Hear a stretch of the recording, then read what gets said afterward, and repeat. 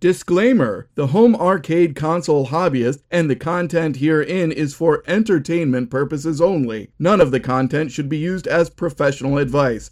The content may be considered inappropriate. Consumer discretion is advised. It's Sunday, lovely Sunday. It's time for Sunday morning with home arcade console hobbyist. So grab a cup of something, sit down, and stay a while.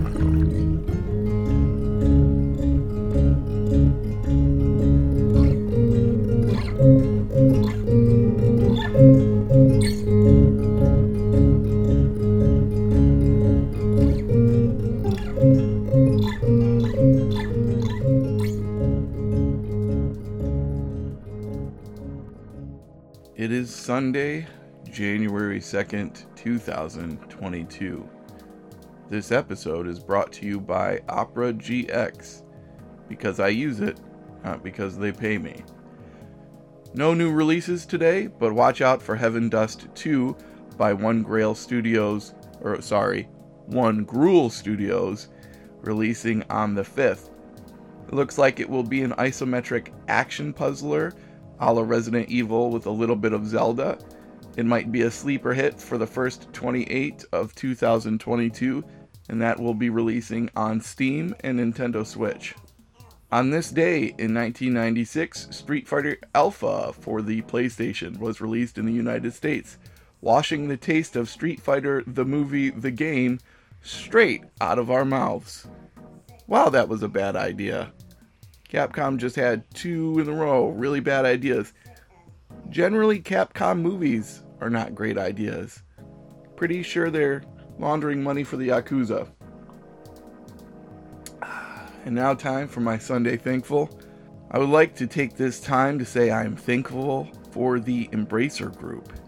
Usually, I wouldn't be thankful for a monster devouring the countryside, but this one has excellent taste.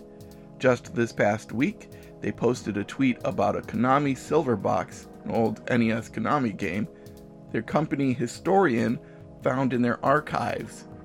Archives and historian are not words we usually associate with big mega corporations. They might still go all neuromancer on us. Right now, they're doing the people's work, and that's fine by me.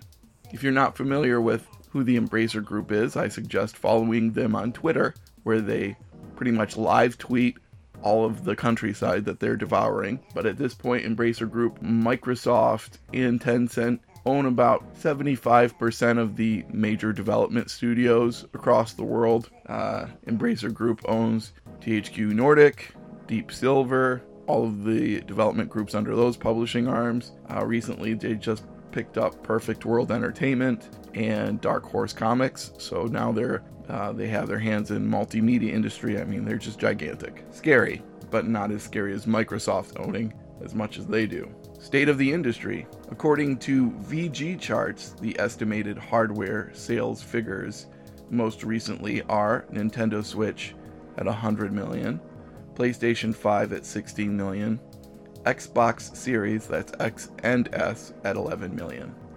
With the following extrapolations from old data and really rough estimates that I did, the PlayStation 4 is somewhere around 107 million, and the Xbox One is somewhere around 53 million.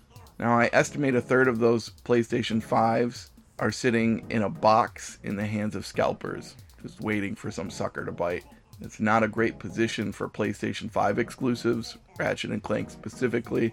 I don't think we will see the sales figures for that game anytime soon, because I'm pretty sure it's abysmal compared to the cost of making the game. Hopefully, PlayStation prioritizes physical retail over online purchases soon.